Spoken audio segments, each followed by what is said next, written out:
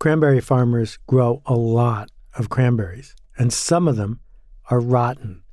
How to tell the rotten cranberries from the non-rotten ones when you're getting ready to put them in that plastic bag and bring them to the market for Thanksgiving. Well, here's what you do. You roll them down a ramp and have them bounce off a board. And the ones that bounce high enough make it onto a platform that gets them in the bag. And the ones that don't go into the giant cranberry bog of doom. Hey, it's Seth, and this is Akimbo. We'll be back in a second to talk about peppers and people, but first, here's a message from our sponsor. Make things better. That's the goal. Make things better by making better things. That's marketing. Marketing works. It works because we show up in the world with something that makes a change for the better. And we've discovered the single best way to learn marketing. It's called the Marketing Seminar, an interactive, ongoing, discussion-based, project-based workshop that actually works. It's back again at akimbo.com/go. Find all the details. If you are serious about changing the culture, if you are serious about showing up in a way that grows your project, your business, your cause, I hope you'll check out the Marketing Seminar. It's at akimbo.com/go. It's back. It works because you do. We'll see you there. Okay, that makes sense. It's an efficient, scalable way to sort cranberries. What about peppers? What if you don't like spice? Or what if you do like spice and you're out with some friends eating padron peppers or shishito peppers blistered in oil on a hot pan? How to tell the difference between the spicy ones and the non-spicy ones? It turns out that for genetic reasons, about 1 in 10 padron peppers are spicy and 9 out of 10 are not. And there are no peppers in between. Peppers aren't like cranberries. Cranberries are on a scale. Between the super rotten ones and the super good ones is a spectrum of cranberries. Not so with peppers. Either a pepper is spicy or it's not. There is no in between. So let's talk for a second about the normal distribution. It's easy to misunderstand, and I'm intentionally doing this via audio so we don't get caught up in pictures.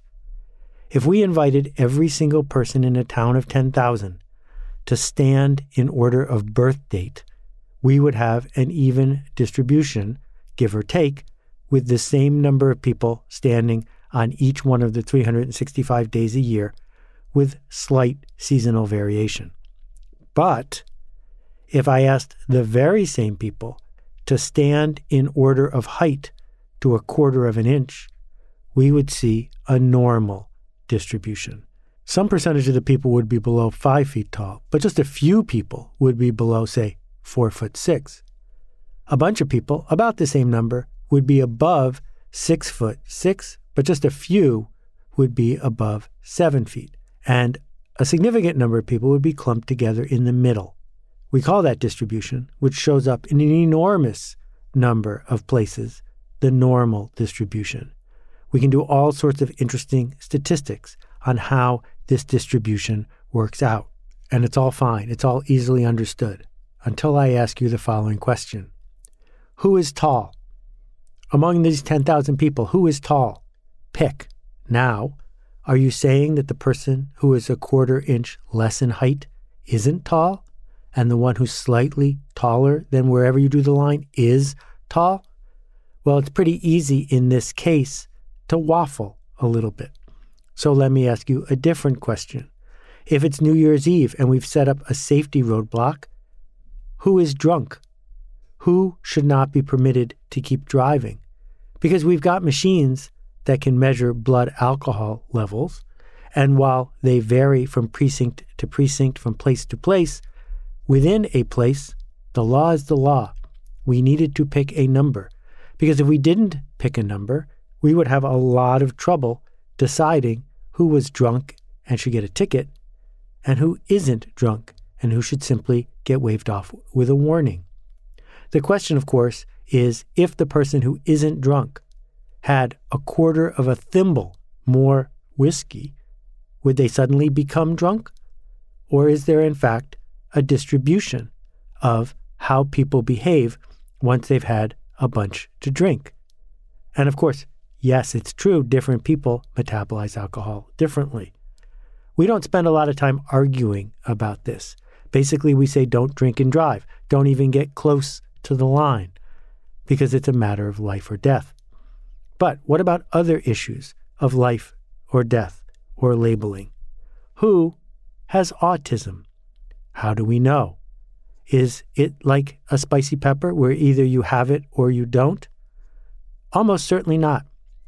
Scott Alexander, the blogger and psychiatrist, has written extensively about something he calls taxometrics. It's not clear to me it's a field of art yet, but it should be. And what it says is that when we try to label somebody based on some behaviors that are non-digital, based on some attributes that aren't easily measured except for this one thing we're choosing to measure on, we're going to get it wrong almost every time. Because just about everything about people is like cranberries. It's on a spectrum. It's on a spectrum because some people have more autism than others. Some people have more ADHD than others. We cannot label somebody perfectly. And since we can't, since we have to understand that it's all on a spectrum, we have to be very careful about the consequences of those labels. Who, for example, is certified? Does certified mean you came from one specific institution, got better than a certain number on one standardized test, that someone who got 1 point lower is forever barred from doing whatever it is you need them to do? Who is qualified? Are we compounding early successes by limiting the number of people who get later successes? So, for example, in China, there's a very rigorous test that determines if you're going to get to go to the next level of school. And if you get into that school, everybody else doesn't get in. There's a hard filter right there, in or out, one way or the other. And then we keep compounding the successes on and on and on for the people who made it through that filter, even if it was just by 1 point. Our history is filled with shameful and tragic examples of what happens when we try to put labels on people to sort them, when in fact it might be on a spectrum. Who's Jewish? Who's black? Who's a boy? Who's a girl? Once we decide that someone is the other, once we decide that someone is an outcast or insufficient, putting them into a bucket, it makes it easier for us to treat them as less than human because they're not on a spectrum with us. They're apart. They are separate. And that's a mistake. All of it happens because we're in such a hurry to not see the individual. Because it's so much easier to say, you have this disease, therefore take these pills and go away. Or it's so much easier to say, you are qualified. Here is even more privilege. Go ahead and be in charge. By lumping people into easy buckets, we don't have to consider what's actually going on. We don't have to consider the fact that with so many spectra all interacting with each other, each person is in fact unique. That doesn't mean we can walk away from professionalism. It doesn't mean we can walk away from people who have done the work, who have understood what came before, who are actually competent to do the work. It's even more important now that we do that because so many of these roles have significant amounts of leverage. But we often decide based on false information appearing real. We often decide based on metrics that are simply stand-ins because we're so busy trying to sort people early and often. It turns out that many of the contributions that we care about were made by people who didn't fit the mold, who didn't get the taxometric label that we are busy giving to other people. They come out of left field. They don't appear qualified. They show up and actually do the work instead of appearing to have some sort of digital label on them that says they're entitled to do the work. We need to give people the benefit of the doubt. It's too hard to take all comers at their word. We need to figure out how to sort people. But when we're busy sorting them based on a model of scarcity, we almost always get it wrong. We label people as unhealthy when they're not. We label people as leaders when they haven't earned it. It's all on a spectrum.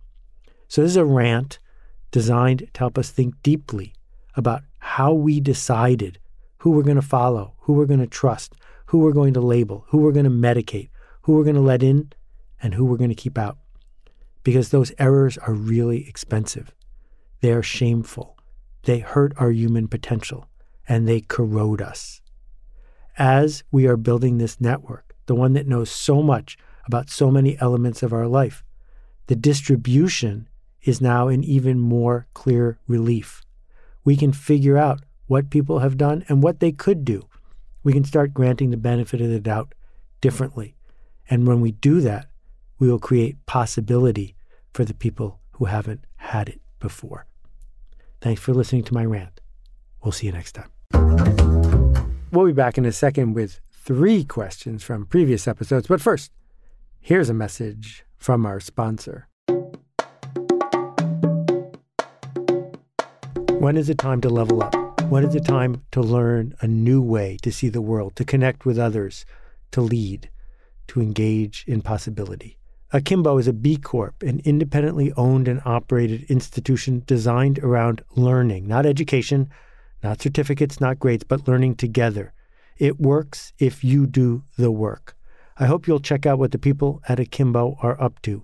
Visit akimbo.com/go to find out about their new upcoming workshops and how it all works. Thanks. Hey, Seth, it's Maria. Hey, Seth, my name's Kyle. Greetings, Seth. This is Steven out in Madison, Wisconsin. Hi, Seth. Alicia from Charleston here. Hi, Seth. This is Anupam. Hi, this is Caitlin. Hi, Seth. Warm greetings from Curacao. Hey, Seth. My name is Nick Ryan from Pittsburgh, Pennsylvania. Hey, Seth. This is Rex. Hey, Seth. Hi, this is Vasilis from Greece. Hi, this is Roberta Perry. My question is... And that completes my question. As you know, I love to hear from you. If you got a question about this or any previous episode, I hope you'll visit akimbo.link. That's akimbo.link and click the appropriate button. The questions continue to be more and more far-reaching. Here we go. Hi, Seth. It's Eli Kintish in Washington, D.C. I'm a video producer and journalist, and I use woodworking as a hobby to kind of clear my mind, use my hands, and I guess use a different part of my brain than I do at work. I notice you mention woodworking from time to time on your podcast. What's your relationship with woodworking? Thanks for this, Eli. So many metaphors in woodworking. We'll start with a couple. First of all, sooner or later, you're going to use a dangerous tool. The table saw is at the top of that list. But even when we're talking about hand tools, things like a fro, if you're not careful, you might have a hand tool, but you won't have a hand. And this focuses the mind. The second part of the tool metaphor is that sharpened tools work so much better than non-sharpened tools. I learned how to do woodworking from Bobby Cates, and Bobby taught me how to make canoe paddles out of a piece of cherry wood. And I confess the first 3 paddles I made were with a spoke shave that had never once been sharpened. It just got duller and duller, and I thought that's the way it was supposed to be. So at 17, when I discovered that tools could be sharpened and that sharpening itself was a craft, another metaphor arises. One of the things I like about woodworking is that most of it is about taking something away. You can't put anything back. And so there is a deliberate sort of subtraction, which feels like a path. That, as Michelangelo said, the goal is to take away all the stuff that doesn't belong, and what you're left with is what you set out to make in the first place. Another metaphor is the idea that you're never done unless you announce to yourself that you're done. You can always make it a little smoother. You can always sand it a little longer. People who know me won't have any trouble guessing that that's not what I do. I seek out a level of appropriate finish for the tool I am building, because almost everything I make out of wood is a tool, primarily a canoe paddle or possibly a canoe, and then I don't go any further. because everything has an opportunity cost. So yeah, I love making canoe paddles. Maybe one day I'll list one or two for sale, but I don't think so. Hi, Seth. This is Hamad from London. I'm a music producer, and I've recently started producing music live on my streaming channel on YouTube, where people send their singing through their phone mics. So it's for people who just want to try out or want to see this music industry, how it works, can they sing, etc. Now, I've created a small community around it, and they are very loyal. Almost they all turn up, and it's like a nice collaborative effort we're doing on this live stream. But at the same time, the numbers are still growing very slowly. It's been 6 months now, and I want to know if I'm going through a dip, or do I just stick with it just because I enjoy it? Or if the return is not great, how long do I have to wait before I say, okay, that's it. I think I've done enough work. It would be great if you can talk about the idea of enjoying your work, but still understanding, is it still worth keep doing it just for maybe something will happen in future? Thank you. And as always, thanks for these great podcasts. Thank you for this, Hamad. This is a question that businesses and individuals wrestle with all the time, which is, does it happen all at once? Do we become an overnight success? Is an overnight success a myth? Is it the winner of a raffle or a lottery? Is there a path forward? And what I would ask are two questions. Question number one, has anyone in your field ever once deliberately made it from where you are to where you want to go? If the answer is no, if the answer is you want to be the trendsetter, the person who goes from nothing to 100 miles an hour on a bicycle, I think that that's a quest, and you're entitled to a quest. But I don't think you should mortgage your house in anticipation of a quest, because it's not reliable. But if someone has come down this path before, then the second question is this. When they were in the early days, what were the signals that they saw that gave them hope, that are hints, that are symptoms that something's going to work? So if you think about a band trying to make it from the coffee shop circuit on its way up, the question is, after you play on Friday night, does anyone come back again on Saturday?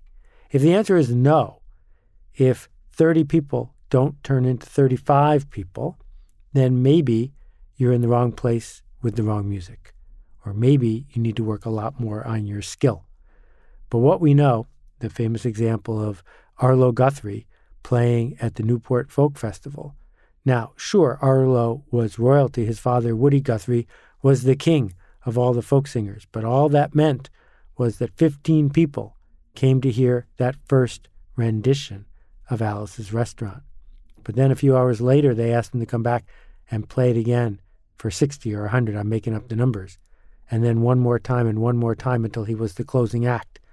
And that's when Arlo Guthrie became Arlo Guthrie. Can you imagine 3 people walking in, singing a bar, Alice's Restaurant, and walking out? They may think it's an organization.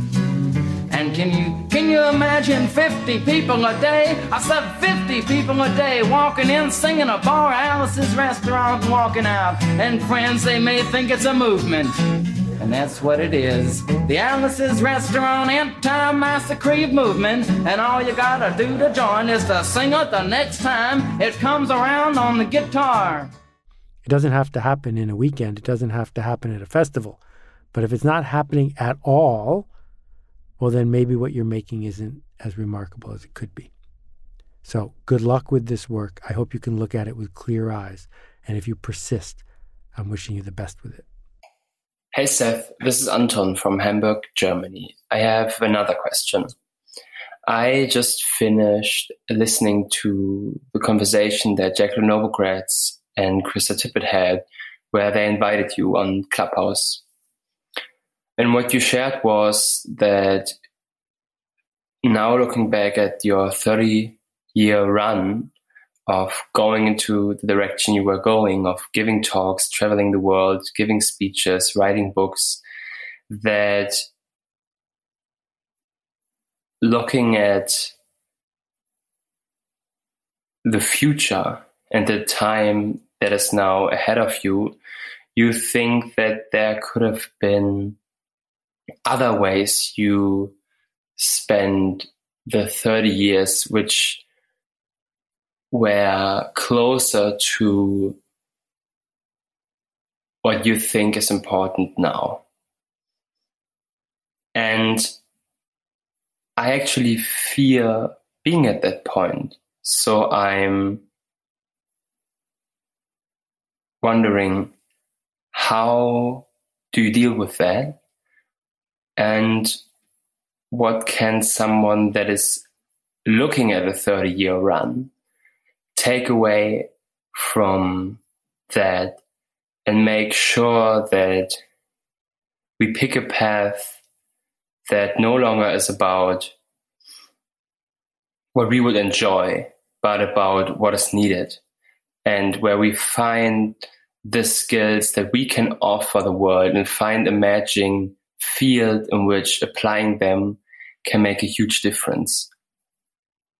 Thank you for this, Anton. There's a lot in this. What I said to my friends Jacqueline and Krista was this: not that I regret the work that I've been doing my entire professional life in public. I wouldn't trade much of any of it away. That in that moment when I was doing that thing, it was exactly what I needed and wanted to do. And the privilege and joy of being able to go on this journey with you and so many others has been, it makes me speechless. I don't even have words for it. But what I discovered during the enforced lockdown is that I didn't have to get on another airplane, that I could continue to do this work at a bigger scale with more depth without showing up at a conference hall in Las Vegas or flying to Bogota. Because going to where people are, it's a treat and it's a privilege, but it's also really wasteful when we think about the impact on the planet. And it also creates an enormous amount of wasted time and wear and tear on the person who's busy doing it. So my goal is to dig deeper on the work that we need to do as a community, because it's community action that's going to help us go forward. That I believe in the power of an individual as much as just about anyone. That we need people brave enough to be linchpins, who will stand up and lead, who will say, follow me, who will create the work that matters. But then we have to add into it a bias toward community action, to understand that all effects have side effects and that side effects are merely effects. And we don't have an infinite amount of time or an infinite number of resources. And it is possible to make things better by making better things. Thank you to you and to everybody else who's listening. We'll see you next time. I just don't think it's possible or probable in today's world to distinguish yourself as an educational institution or as a success seeker at the level of information gathering or information distribution. I mean, this is the information age, and you can get a great book, a great essay, a great idea anywhere, and none of us can do that better than the internet, right? There is no great thought leader who can outthink the internet. Like, we have data. What Alt MBA gets right is it puts you in a context where you're part of a community that says, yeah, that's good. You got access to ideas, you got access to information, that's awesome, but when are you gonna show up? When are you gonna face that blank page? When are you gonna face the possibilities within you? When are you gonna face those fears? I'm not gonna let you hide. You gotta show up. And that's the hardest part. And it sounds simple, it sounds very commonsensical, but it's the number one reason why we don't write that book. It's the number one reason why we don't ask that question. It's not because we don't know or we don't have the information. We don't have an environment and we don't have a support network that makes it feel like showing up is possible for me. Not just possible for the success stories I see out there, but I can show up. Consider the Alt MBA. More than 3,000 alumni in 74 countries around the world. Find out more at altmba.com.